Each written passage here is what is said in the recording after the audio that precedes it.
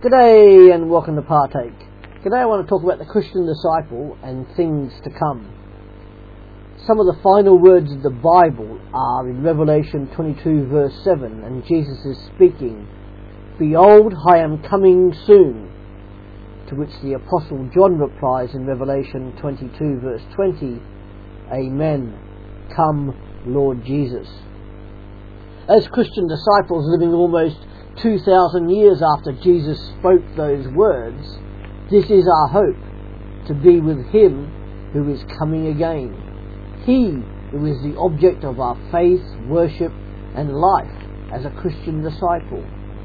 And not just Christian disciples talk about the end of the world as we know it.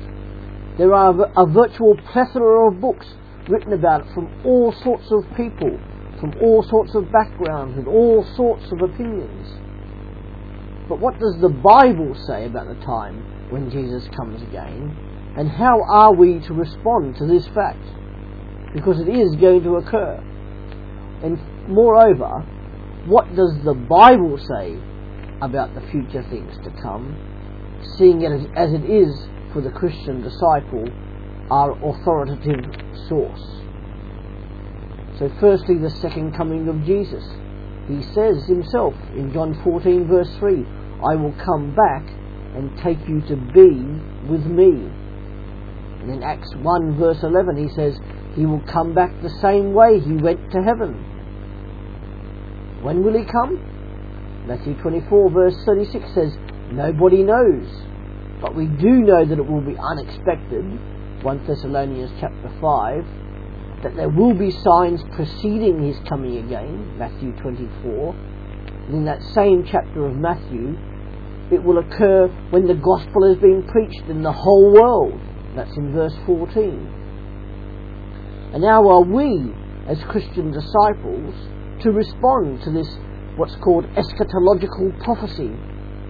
We are to be ready, waiting, watching and working, according to Matthew 24 verse 42 to 44.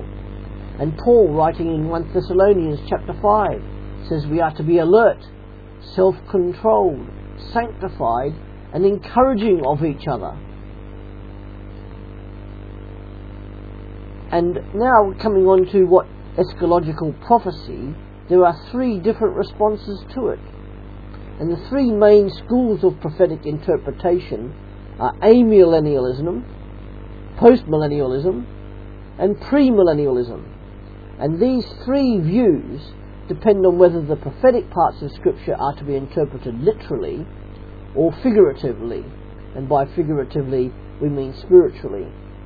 I won't tell you my opinion as to which I think is the correct interpretation, but I'll let you decide that for yourself.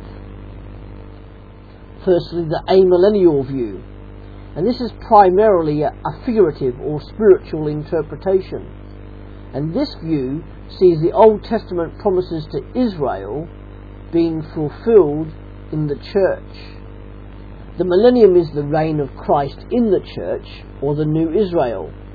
And the church is already experiencing tribulation.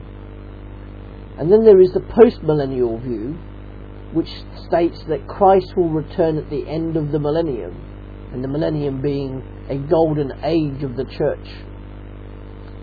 And then there is the premillennial view, where Christ will return to set up his kingdom on earth for 1,000 years, Revelation chapter 19. God promises to Israel restoration, a future king and a temple will await fulfillment. And God has a separate program for the church. And then we have the second coming of Christ. And I'll base this primarily on the premillennial view, which sees two stages in the second coming. First of all, his coming in the rapture. This is when Jesus Christ returns to take his people to be with him. 1 Thessalonians 4 verse 16. The dead in Christ are raised and are living and changed. 1 Corinthians 15 verse 51 to 54. And Jesus is coming to earth. In Revelation the word is parousia. He will return to the Mount of Olives, Zechariah 14 and Acts 1 verse 11. and he will come with power and glory, Matthew 24, and everyone will see him. And what happens then when Christ returns to the earth? He comes to judge the Antichrist and his followers, Revelation 16 verse 12 to 16 and 19 verse 11 to 16. He also comes to bind Satan, Revelation 20, during the millennium. Amillennialists see this as having already been achieved. However, we note that Satan is still the ruler of this world, John 16 verse 11. And then he comes to save Israel, Zechariah 14. Israel will repent, recognizing the one they pierced, Zechariah 12 and Romans 11. And he also comes to judge the nations, Matthew 25 and Joel chapter 3. And the premillennial return of Christ says that Christ will come and set up an earthly kingdom for 1,000 years. Amillennialists see this as speaking figuratively about Christ's current reign as the head of the church. And what is the history of premillennialism and amillennialism? The view of the church for the first 2 centuries was of a literal millennial return of Jesus Christ after the Holy Spirit's coming. Early church fathers such as Papias, Irenaeus and Justin Martyr taught this, and these men were not far removed from the Apostle John. Origen promoted the figurative or spiritual method of interpretation, and Augustine developed an amillennial view, identifying the church with the fulfillment of the Old Testament promises to Israel, and this in turn became official Roman Catholic doctrine. Many scholars, however, since have returned to the premillennial or literal view after the Reformation. And what of the pre-tribulation return of Christ? Firstly, the rapture. The tribulation is a time of judgment for unrepentant men and women, 2 Thessalonians chapter 2. God's people would be excluded from such judgment, 1 Thessalonians chapter 1. The Lord will come suddenly, bringing destruction, while people are saying peace and safety, 1 Thessalonians 5 verse 1 to 3. These conditions will exist before the rapture, but not at the end of the tribulation. And then we have the resurrection, which is the bodily resurrection of the dead, both the saved and unsaved, and is clearly taught in the Bible, John 5 and Acts chapter 24. Jesus' resurrection is the guarantee of our resurrection if we are his disciples, 1 Corinthians 15 verse 20 to 22. And for Christian disciples, the resurrection means that we will have a body like Christ's glorious body, 1 Corinthians 15 49, Philippians 3 verse 21, 1 John 3 verse 2. It won't be of flesh and blood, 1 Corinthians 15 verse 50, and not partly spiritual, or will be partly spiritual, Luke 25:39, 1 Corinthians 15. And for those who are unbelievers, they will also be resurrected in John 5 and cast into the lake of fire. And the timing of the resurrection? The first resurrection is when Christ comes up in the air to take Christian disciples, 1 Corinthians 15 and 1 Thessalonians chapter 4. And some place resurrection of Old Testament saints at the end of the tribulation. And then in the second resurrection, there will be a resurrection of the unsaved after the millennium, Revelation 20 verse 5 and 11 to 13. And what about judgment? There is a certainty of judgment because he will come to judge the whole world with justice, Acts 17 verse 31. Man is destined to die once, and after that to face judgment, Hebrews 9 verse 27. And by man I also mean woman, of course. And the judge? God is the judge of all the earth, Hebrews 12 verse 23. And the Father has given all judgment to the Son, John 5 verse 22 to 27. And there's judgment of Christian disciples. Did you know that Christian disciples will be judged?